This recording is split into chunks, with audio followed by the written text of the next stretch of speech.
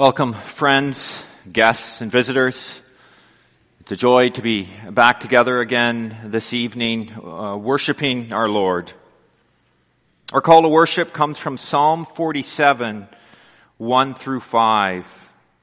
O clap your hands, all ye people. Shout unto God with the voice of triumph. For the Lord Most High is terrible. He is a great king over all the earth. He shall subdue the people under us and the nations under our feet. He shall choose our inheritance for us, the excellency of Jacob whom he loved, Selah. God is gone up with a shout, the Lord with the sound of a trumpet. Our scripture reading this evening comes from Colossians 3. Colossians chapter 3. Hear ye the word of our Lord.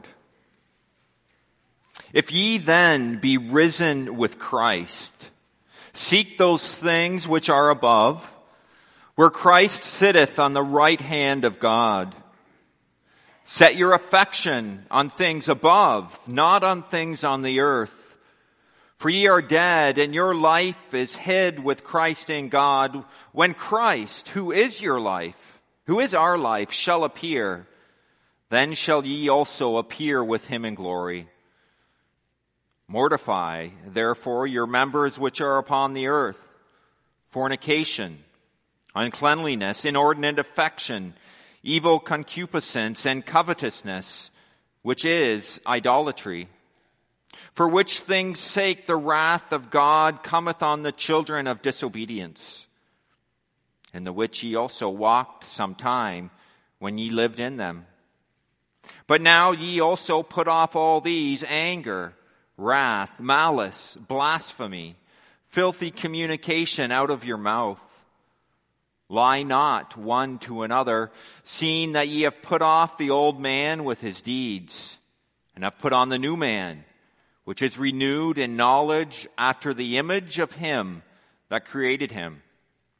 Where there is neither Greek nor Jew, circumcision nor uncircumcision, barbarian, Scythian, bond nor free, but Christ is all and in all.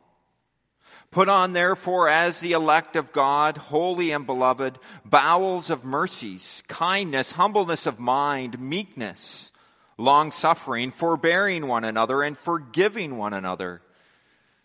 If any man have a quarrel against any, even as Christ forgave you, so also do ye. And above all these things, put on charity, which is the bond of perfectness. And let the peace of God rule in your hearts, to the which ye are also called in one body, and be ye thankful. Let the word of Christ dwell in you richly in all wisdom, teaching and admonishing one another in psalms and hymns and spiritual songs, singing with grace in your hearts to the Lord. And whatsoever ye do in word or deed, do all in the name of the Lord Jesus, giving thanks to God and the Father by him. Wives, submit yourselves unto your own husbands, as it is fit in the Lord. Husbands, love your wives, and be not bitter against them. Children, obey your parents in all things, for this is well-pleasing unto the Lord. Fathers, provoke not your children to anger, lest they be discouraged. Servants, obey in all things your masters according to the flesh, not with eye service as men pleasers, but in singleness of heart, fearing God. And whatsoever ye do, do it heartily as to the Lord, and not unto men, knowing that of the Lord ye shall receive the reward of the inheritance. For ye serve the Lord Christ. But he that doeth wrong shall receive for the wrong which he hath done. And there is no respect of persons. The grass withers and the flower fades, but the word of our Lord endures forever. As we've learned from previous chapters and verses in Colossians, the Colossian Christians are being told by false teachers that They need to adhere, they need to follow what we recognize as the rules and doctrines of men. They are being told that they must adhere to Old Testament laws and additional man-made rules in order to be regarded as faithful believers. They are being told that Christ is not enough, that they need to observe and obey an array of laws, an array of rules, and they need to celebrate certain holy days. They are being told that they must meet a series of conditions in order for them to be included as the people of God.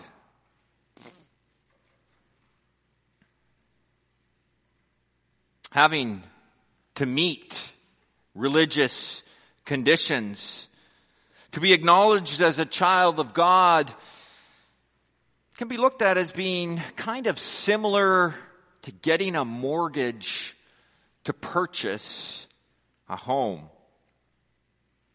Before you can borrow money from a bank and become a homeowner, there are a bunch of conditions that need to be met in order for you to do so. First of all, you must have a good credit history. That means you've faithfully borrowed money in the past and you've always paid it back. You must have a down payment on the house. You have to have saved some money. Usually a minimum is around 10% of the total value of the home to put as a down payment. And one of the other conditions is you must make enough money so that you're able to pay your mortgage bill and the rest of your bills at the end of the month. Now the bank looks at all of this. They look at the criteria. They look at how much money you make, how much money you've saved. They look at what your credit history is. And they decide, do you meet the criteria? Do you meet the conditions to purchase a home? Well, these false teachers in Colossae, they're kind of acting a little bit like a bank that gives out mortgages. They're setting up a series of conditions that they said were necessary in order for one to become part of the faith. They said it was necessary that you be circumcised. It was necessary that you observe the Old Testament ritual laws and these other laws, that you faithfully celebrate a series of special and holy days. And if you met these conditions, the false teachers were willing to consider that you were worthy to be part of their religion. Well, thankfully, our Lord doesn't set up conditions for us to accomplish in order for us to be saved. The Lord saves us not based on our merit. He doesn't save us based on our works, but based upon the work and sacrifice of His Son, the Lord Jesus Christ. What the Lord does require, He does Himself in our hearts. He requires a changed heart. He requires that we be born again, that we believe in Him by faith, and He does this in our hearts. Salvation and favor with God are completely free. If there was a credit report, we would miserably fail it. We have no down payment to give. We have no monthly payment to offer. But yet, because of Jesus Christ, we receive a mansion in heaven. Christ is the one who pays for our salvation. He's the one who has the perfect credit report. He's the one who purchases salvation and the mansion in glory for His people. And so what is Paul doing with these Colossians? He's telling them not to follow these rules of men, these made-up rules, these laws that Christ has accomplished, but he's telling them, he's redirecting their attention to Jesus Christ himself.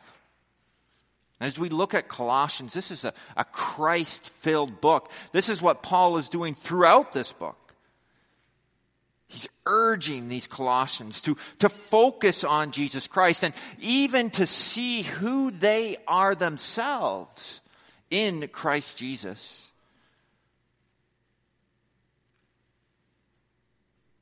He's urging them to live also a new life, to put aside the things of the past, to put aside the things of the old man, and to start living a new life. And this is the title of our sermon this evening, Living the New Life.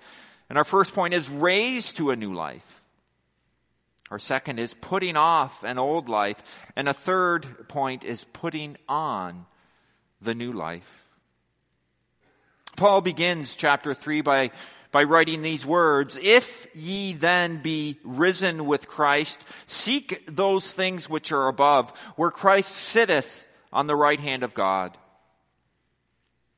Now, if you look through Colossians, you'll see he said similar things before. In chapter 2, verse 6, he says, "As ye have therefore received Christ Jesus the Lord, so walk ye in him, rooted and built up in him, and established in the faith, as ye have been taught, abounding therein with thanksgiving." He also says in chapter 2, verse 20, "Wherefore, if ye be dead with Christ from the rudiments of the world, why, as though living in the world, are ye subject to ordinances?" What Paul's doing here is he's urging the Colossians forward. He's urging them to go forward in following the Lord Jesus Christ. If this is true for you, go forward by faith. If you are a child of God, go forward by faith. If you are in Christ, why are you still focused on these earthly things? He argues that if they are in Christ, if they are Christians, then they must be following Jesus. They must walk in him, growing in faith, growing in knowledge, growing in thanksgiving. They must cast aside the former laws and ordinances, and they must follow Christ by faith, growing in grace, knowledge, and thanksgiving. And here he plainly tells them that if they have been raised with Christ, they must seek the things that are above. And when Paul says, if you have been raised in Christ, in the original it's actually, he's not questioning whether they're Christians or not. He's just setting up his sentence here. He's using this grammatical format to urge these believers to seek the things that are above. Paul is telling them that the fact that they have been raised with Christ means that they naturally must seek those things that are above.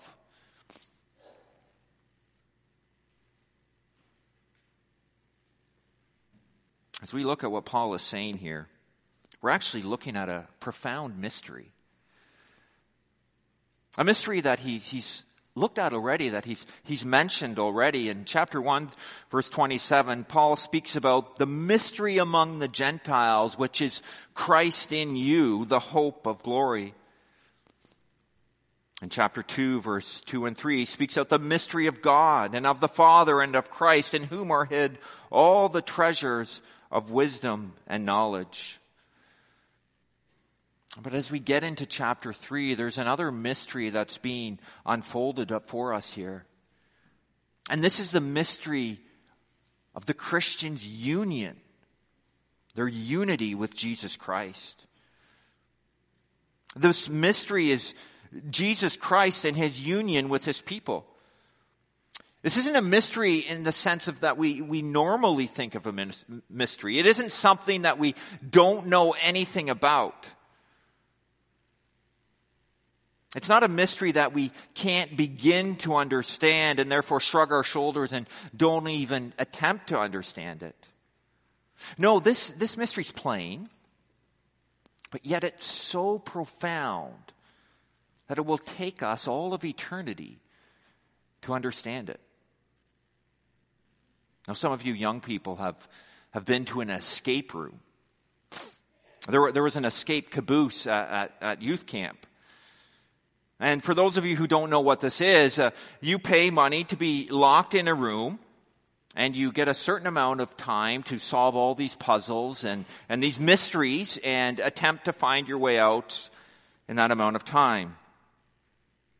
It's a mystery how to get out of the room. No one knows where the final key is. No one knows what the final maybe lock combination is that's going to get you out of the room. Now, the difference with that sort of mystery and the mystery of union with Christ, the mystery of Christ himself, is that in this much more profound mystery that we're speaking about tonight, the final solution is revealed to us.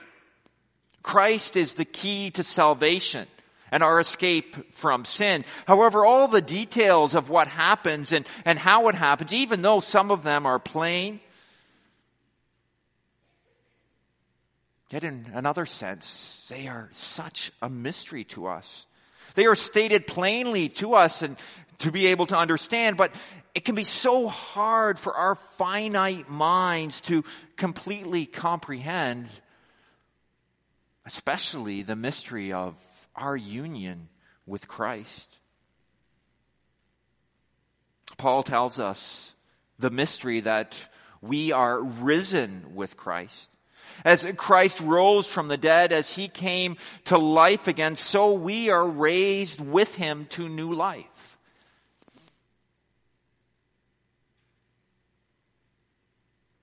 Paul hints at even something deeper. He says, "For ye are dead, and your life is hid with Christ in God. When Christ, who is your life, shall appear, then shall ye also appear with him in glory." We are dead.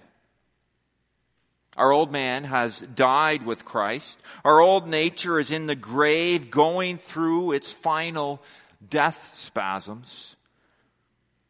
And I know we don't always feel this. Our old man sometimes seems to be so strong, sometimes seems to be so much in control. And we lament our remaining sin. We lament that we look so little like Christ, that our hearts are so far from him. Yet this text reveals a reality for us, a reality that is maybe hard for us to believe, but a reality that spurs us on as believers in our journey to eternity. Paul reveals here the truth. He reveals the truth about our state as a child of God. He reveals who we are in Christ and that we are progressing to a point where the truth of what he says will be totally unveiled for us. Paul is making use of, and I'm sure some of you have heard of this, of what's called the already not yet. He's illustrating for us what already is true with Christ, but yet has not yet come to full fruition. He's illustrating for us the glorious truth of our union with Christ. In Christ, our old man is dead. He's in the grave. This is true. We may not feel it, but because Christ has accomplished it, because he has promised it, it is as if it is already true. And even though we don't see its complete fulfillment yet we're called to believe what the Lord is telling us here in His Word. And to believe it as if it's already happened. Paul tells us in this verse, your lives are hid with Christ in God. This communicates two valuable truths to us. First, you are safe in Christ. He has paid the price for your sin. He has lived a perfect life for you. You are united with Him, and nothing will separate you from Him. He will keep you, and you will persevere to the end. You are safe and hidden in Him. Secondly, being hidden in Christ is another way of saying that we are united with Him. Our lives are so intimately tied and united to Christ that it is as if we are hid in Him. We are encompassed in Him. We are tied together with Him in His death, in His resurrection, and even in His dwelling at the right hand of the Father. He is the head of the church. We are the body of the church. This is how close our unity as believers is with the Lord Jesus Christ. We have been raised to new life in Him. We're united with Him. We are one with Christ and have perfect unity with Him. And because of our union, not only are we raised with Him, but we have also ascended with Him into glory. Since Christ is seated at the right hand of the Father, we, His body, are already there with Him. And the day will come when we in our resurrected bodies will appear with Him there. Now this is a mystery. And it's because of this profound truth, it's because of this mystery that Paul tells us to set our mind, to set our heart on things above, where Christ is, seated at the right hand of the Father. He's telling us here to orient our lives around Christ and the profound truths that He gives us. We are to seek the things that are above, that originate from Christ Himself, that come from the throne of God. We are to seek these things from above because they change us. They reorient our life and they bring profound meaning into our lives. And if you're a child of God, the Holy Spirit, this is what He does. He teaches you things from above. He teaches us the knowledge of God's will. He gives us all wisdom and spiritual understanding so that we would walk worthy of the Lord and be strengthened with His might. When the Lord works in our hearts, when He gives us this new life, the Spirit works in us so that we no longer wander about seeking to serve ourselves and searching for meaning and purpose, because now the ultimate meaning of the universe, in the universe, is in our lives. And we are connected to Him with an unbreakable bond.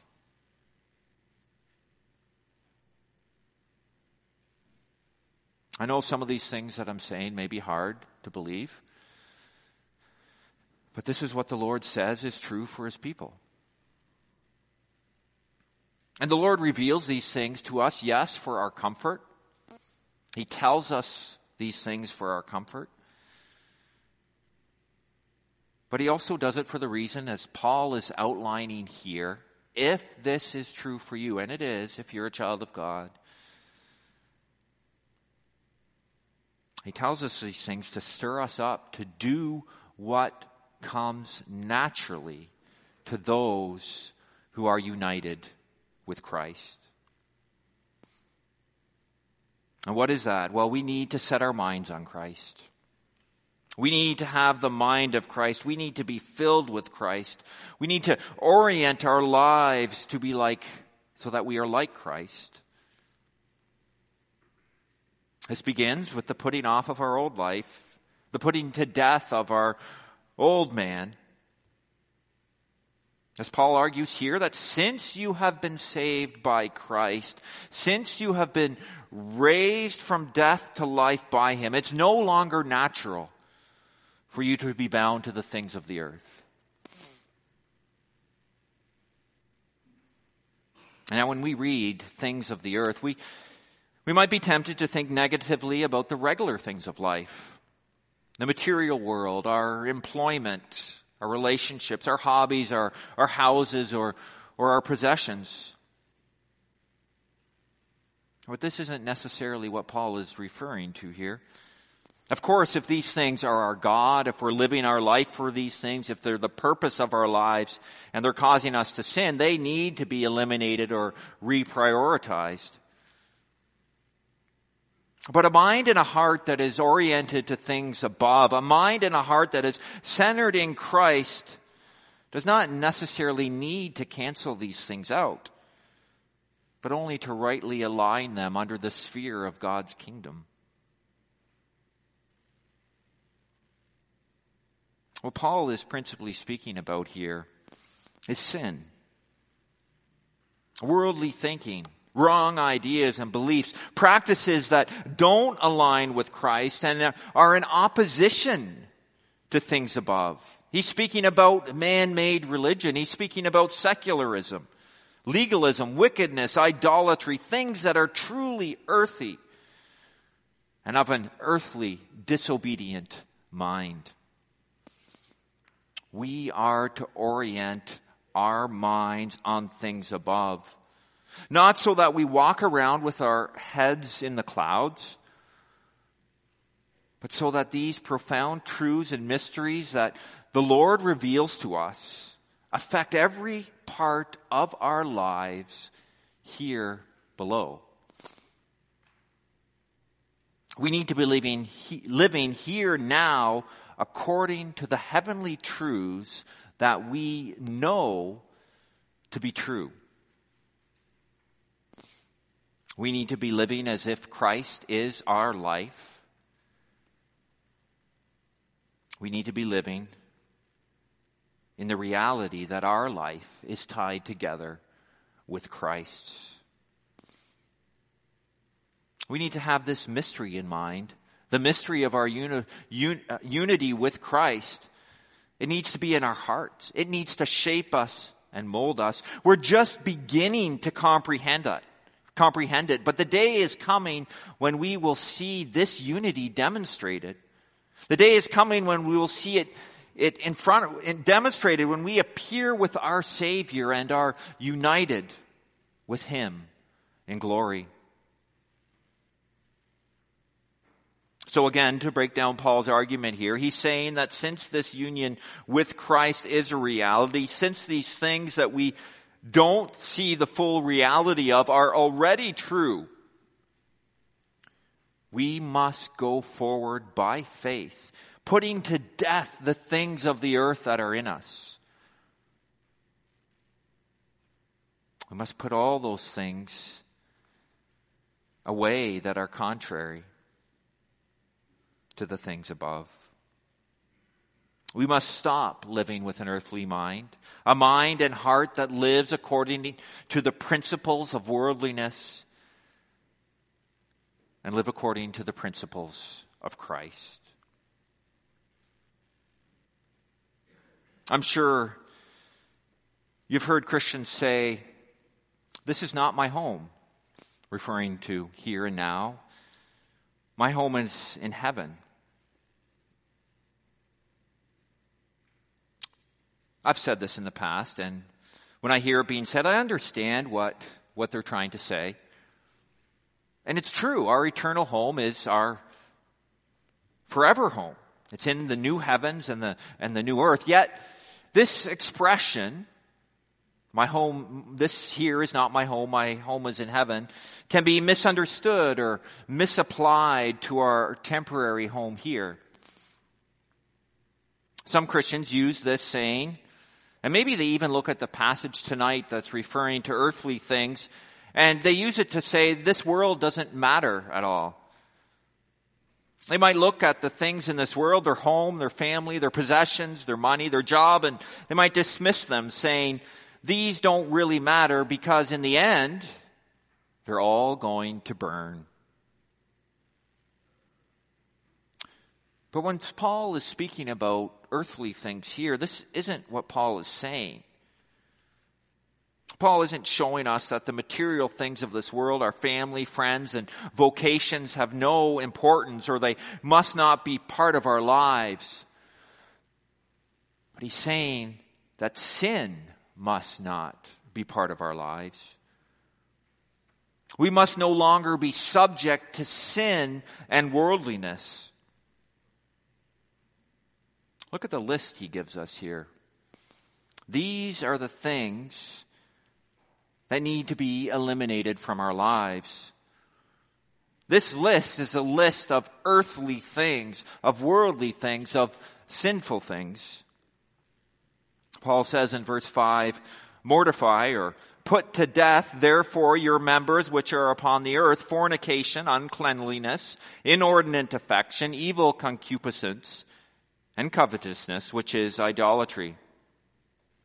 This first list of vices, these first list of sins, describe actually who the sinner is in himself. The 5 sins mentioned here, actually, they move in order. They move from the surface level to the heart. The root of the sins mentioned here is idolatry. And the root of idolatry is the worship of self. And when we are worshiping ourselves and only living for ourselves, this leads to covetousness. This leads to greed. And ultimately in this list, it leads to sexual perversion and immorality. Paul starts with the heart, moves to the desires, and then shows the desires manifesting themselves here in this list into actions. These are earthly things. These sins have no part, or should have no part, in the life of a Christian. In the life of one who has been bought by Christ, who is risen with Christ, and the Holy Spirit lives in him. These sins and the Christian are opposite to each other. They do not belong together. In fact, God's wrath is coming upon those whose minds and hearts are bound to these sins. Paul's making very clear here that the Christian and sin have no part together. We ought not to walk the way we once walked. And this includes the things that Paul mentions in the second list as well. And this list is more about how we treat those around us. Paul calls us, or the Lord calls us, to put to death, to lay aside anger, wrath, malice, blasphemy, filthy communication out of your mouth, and lying to one another. Again, this gets at the heart where all sins originate. The list begins with anger. Anger begins within. It can be hidden, but it simmers there. It festers there until wrath or rage is displayed. And after we act out our anger, we do so in an outward way by malicious acts of revenge or wicked acts against the person we hate. And of course, if we hate someone, we then slander or blaspheme this person heaving abusive and filthy insults upon them. All of these have no part in the Christian life. We are new creatures who have put off the old man and his practices. Notice that Paul says exactly that. He says, "Do none of these things, seeing that ye have put off the old man with his deeds." Again, here we have the already not yet concept displayed for us again. Paul doesn't say here, "Seeing that ye are putting off the old man." He doesn't say that seeing that you will put off the old man, but he says seeing that you have put off the old man with all of his practices. What Paul is arguing, what he's saying, if this is already the truth about God's people, if this is already the reality, what right do you have to continue in sin? If it is true that the old man has been put off, there is no reason for you to continue to sin. You are a new creature in Christ. Your state has been transferred from sinner to saint, from dead to alive, from slavery to freedom.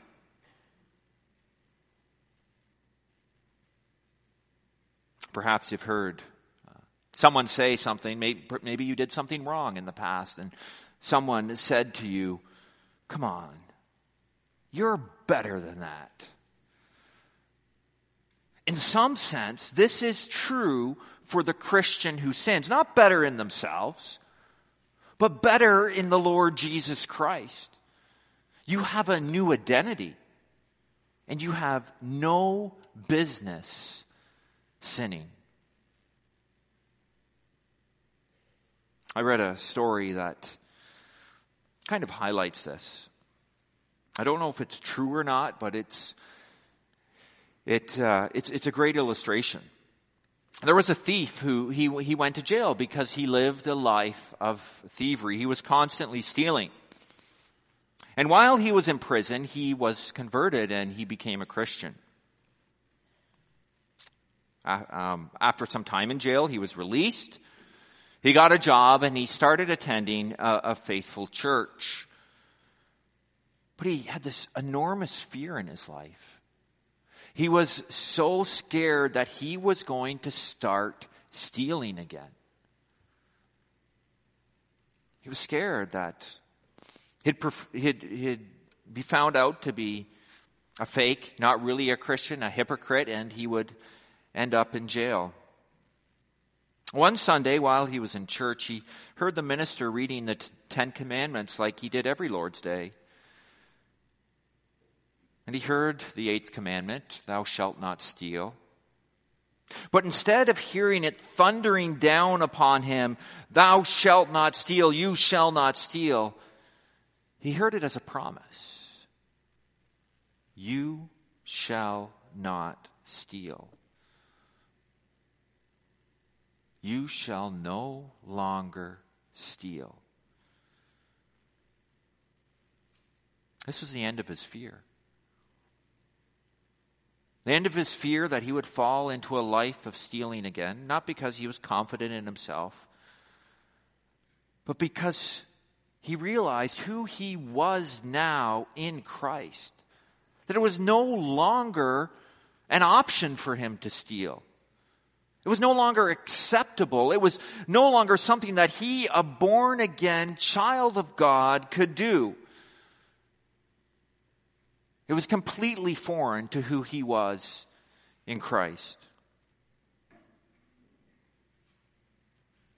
Well, this is exactly true for who we are in Christ. Sinning is completely foreign to our nature, and we should have no part of it. It's not who we are.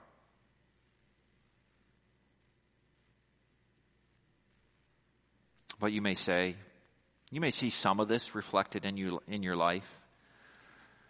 But I think we can all admit that there still is so much remaining sin in us. There's still so much sanctifying work that yet needs to be done. The old man is defeated, but he's still battling for his life. So how can what I'm saying about who you are be true?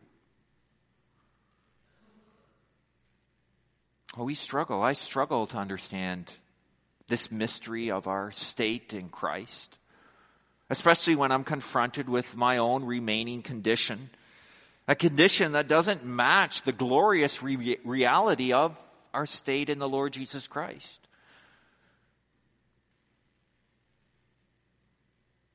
But the Lord comes to us and He shows this in us, shows us the already not yet in His Word.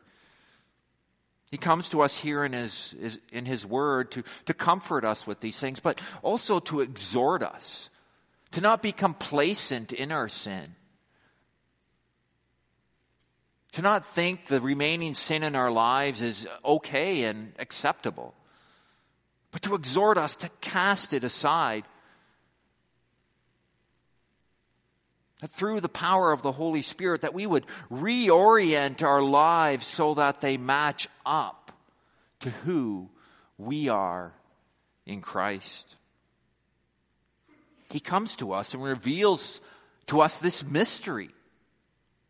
Not so that we'd become presumptive, not so that we'd become complacent and lazy in our lives, but to stir us up so that we would live out our new identity by faith in Him. He tells us what He has done for us and who He has made us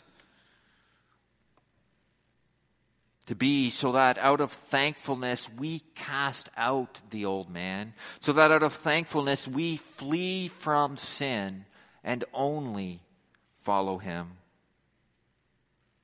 And the Lord here doesn't only tell us to put off sin, but He also tells us to put on righteousness, to put on a new life. There is no neutrality in the Christian life. You are either a hater or lover of God. You are either a Christian or an unbeliever. You are either a sinner or a saint. There is no in between. And also, when it comes to putting off the old man, we cannot put off the old man without putting on the new man. There is no in between. There is no void to exist in. When we put off sin, it must be replaced with righteousness. There's no neutrality, no vacuum that exists between sin and righteousness. There's no place where we can exist between these two. This is why Paul tells the Colossians that as well as putting sin to death, they also need to put on the new man. They need to put on the new man, which is renewed in knowledge after the image of Him that created him. And here Paul is drawing the connection between the Christian and his union with Christ. We need to put on the new man which is being renewed in the image of Christ. We are being shaped, molded by the Holy Spirit to be like Christ Jesus. This is already accomplished in Christ, but it needs to be worked out in our lives. As Paul says here, we need to put on a heart of compassion. King James, it says bowels of mercy, kindness, humility, meekness, and patience, bearing with one another and forgiving one another. And Paul continues by saying, if any man have a quarrel against any, even as Christ forgave you, so also do ye. And above all these, put on love, which is the bond of perfection. We see here Paul prioritizing love in this list. It's the central virtue underlying the rest of the virtues. It is the love of Christ in us that makes us possible. That makes it possible for these things to become a reality in our lives. It's the love of Christ worked in us that makes it possible for us to love our enemy, to have compassion on our neighbor. It is the love of Christ in us that causes us to humble ourselves and to forgive those who have sinned against us. It is the love of Christ in us that causes us to be patient with others, to bear another's burden with them. Christ's love humbles us. When our eyes are open to his incredible love for us, when we see what he has done for us and what he is still doing for us, when we see what he has done in our sinful hearts, his love transforms us so that we now love him and we love our neighbor. This is not a change that we can manufacture on our own. We can try with all of our might to love our enemies, but the best we'll ever be able to manage is to maybe change our outward demeanor and our actions. Our heart will remain the same. It is only the Lord and his love that transforms our hearts. It is only the Lord who gives us new hearts, hearts of compassion, hearts of kindness, hearts of humility, meekness, and graciousness. Paul, speaking of this love here, says that this love is the bond of perfection. It is the tie that binds all believers together, causing them to move forward together towards perfection. It's a bond. Love ties Christians together. The love of Christ ties them together. The love of Christ and righteousness and his righteousness is the perfect uniter. And the gospel itself, the gospel of Jesus Christ, that's the true message of peace and unity. And Christ gives us the gospel, gives the gospel to us to unite us to him and to each other. We see Paul affirming this here in our text. Paul speaks about the Greek. There is neither Greek nor Jew, circumcision nor uncircumcision, barbarian, Scythian, bond nor free, but Christ is in all. The Lord Jesus Christ is not a respecter of persons. His message, his grace, his forgiveness is for all people. Even the Scythians, a barbarous people. They were these horse soldiers who carried out excessive brutality against all those they conquered. And here in this list, they're specifically mentioned by Paul. Christ even gives people such as them the gospel. He saves even them and puts love and peace in their hearts. We live in a world that is becoming more and more divided. More and more lines of division are being drawn. It seems like the rhetoric, the hatred, conflict are only increasing. It seems like everyone says that we want unity and peace, but seems like we're going head on towards hatred and maybe even war. There's only one solution for true unity. There is only one solution for true peace, and that is found in Jesus Christ and his gospel. Christ brings peace into our hearts. He unites believers together through his love. And though we won't see it perfectly displayed this side of glory, it is the only hope that we have as fallen human beings, Jesus Christ himself. And it is only his love, his gospel, that unites us.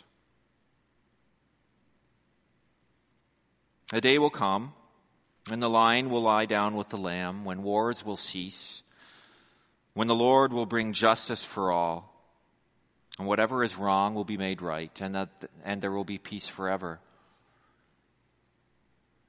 But right now, what our world needs, our fighting world, we need the gospel. We need the gospel to go out, the gospel that unites Jew and Gentile, that can unite Palestinian and Jew, the gospel that can unite the Russian and the Ukrainian, the liberal and the conservative.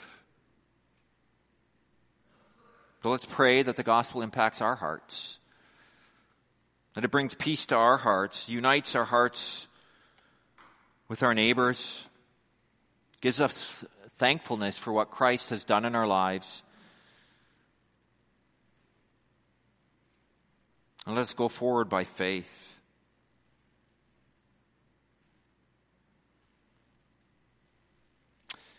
It is because of this gospel, it's because of the Father's eternal love that we are saved, that we are united with the Son, and it's because of the Son's sacrificial love that his Holy Spirit dwells within us, that he applies the love of Christ to us, transforming our lives so that we become more and more like him.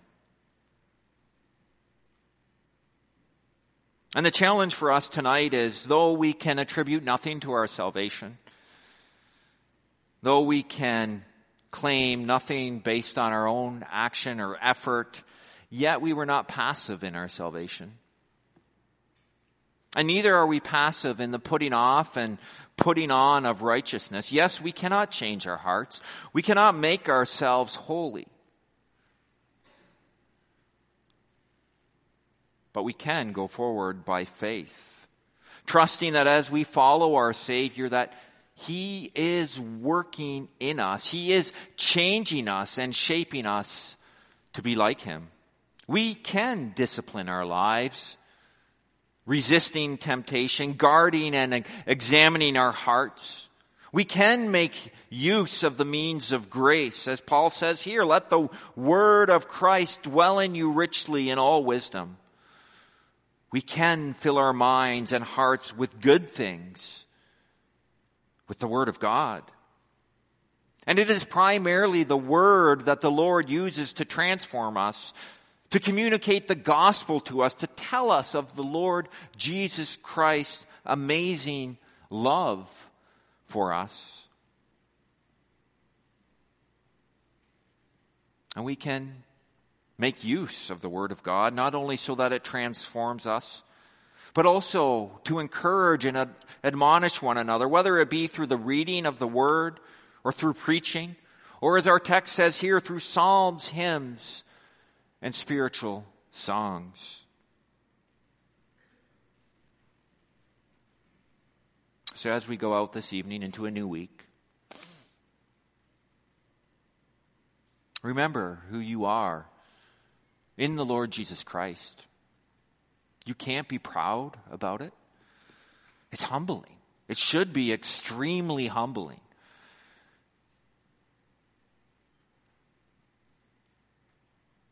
But seek to follow the Lord, putting off the old man, putting off sin. You have no right to keep sinning. And put on the new man and go forward by faith, believing and trusting what the Lord says in his word, praying and seeking to live your life for his honor and for his glory. Go forward by faith in the strength of our Lord Jesus Christ, striving to do all in his name, giving thanks to God and the Father by him. Why? Because you're able to manufacture your own holiness? No. For he is faithful that promised. Amen.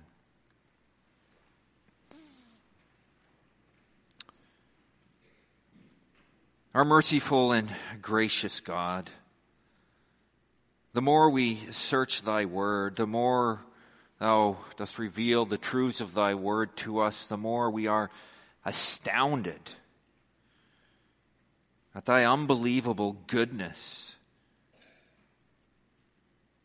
We dare not say the things about ourselves that thou dost reveal to us in thy word, and yet thou dost command thy people to believe it by faith, to walk forward in it by faith. And so, Lord, we pray that thou would transform our hearts and help us to live for thy honor and for thy glory, helping us to love thee with all of our heart. The old man, all of him, would be put out of our heart. And that true righteousness, true love for thee and love for our neighbor would be what comes out of our minds, comes out of our heart, out of our mouth, is revealed in all of our actions. And that all of this, all of our lives, would be lived for thee. We pray this in Jesus' name. Amen.